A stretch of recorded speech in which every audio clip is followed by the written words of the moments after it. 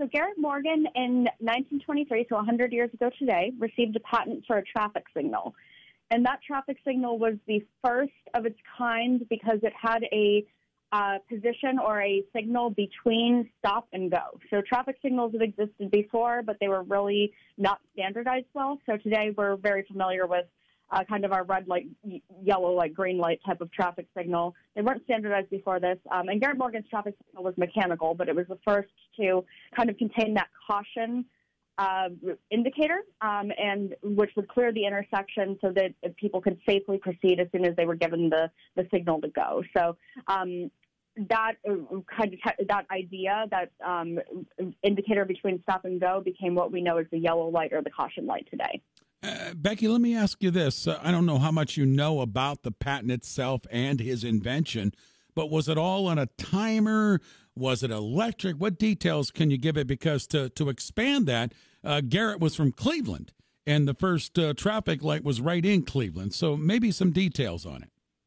Absolutely. So the traffic light was the traffic signal was mechanical. It wasn't electrical yet. So this is a period of time where electricity is becoming more common, but it's not everywhere yet. So Morgan designed his traffic light or traffic signal to be mechanical so that it could be more versatile and more flexible for cities across the country. And it would actually be hand operated. So it contained a hand crank.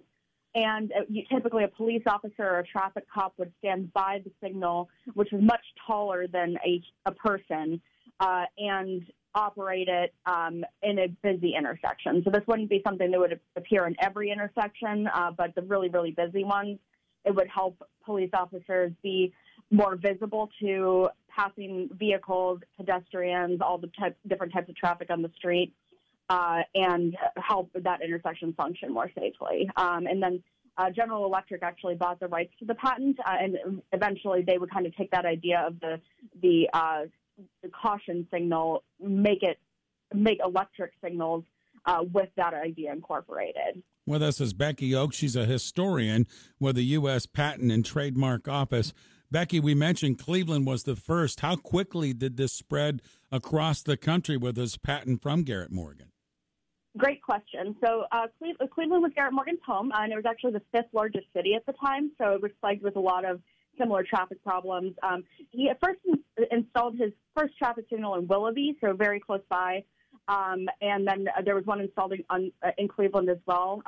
Morgan's invention didn't go into widespread production, but the idea of incorporating that caution signal, that's what really caught on. So GE, when they after they bought the rights to Morgan's patent, they incorporated that into all of their electric traffic lights that they started putting in cities across America very shortly after. And Garrett Morgan used the funds that he received from his patent to open the Wakeman Country Club near Cleveland for African-American citizens of Cleveland and the surrounding area to have a place to relax. Awesome. Garrett Morgan, again, inventor and the patent of the traffic signal, this date, 1923. Becky, let's talk a little bit about the U.S. Patent and Trademark Office. There's a lot of people that tell me when they go into D.C., they love to go to the museum itself. But let's talk about the Patent and Trademark Office and what you guys do on a daily basis there.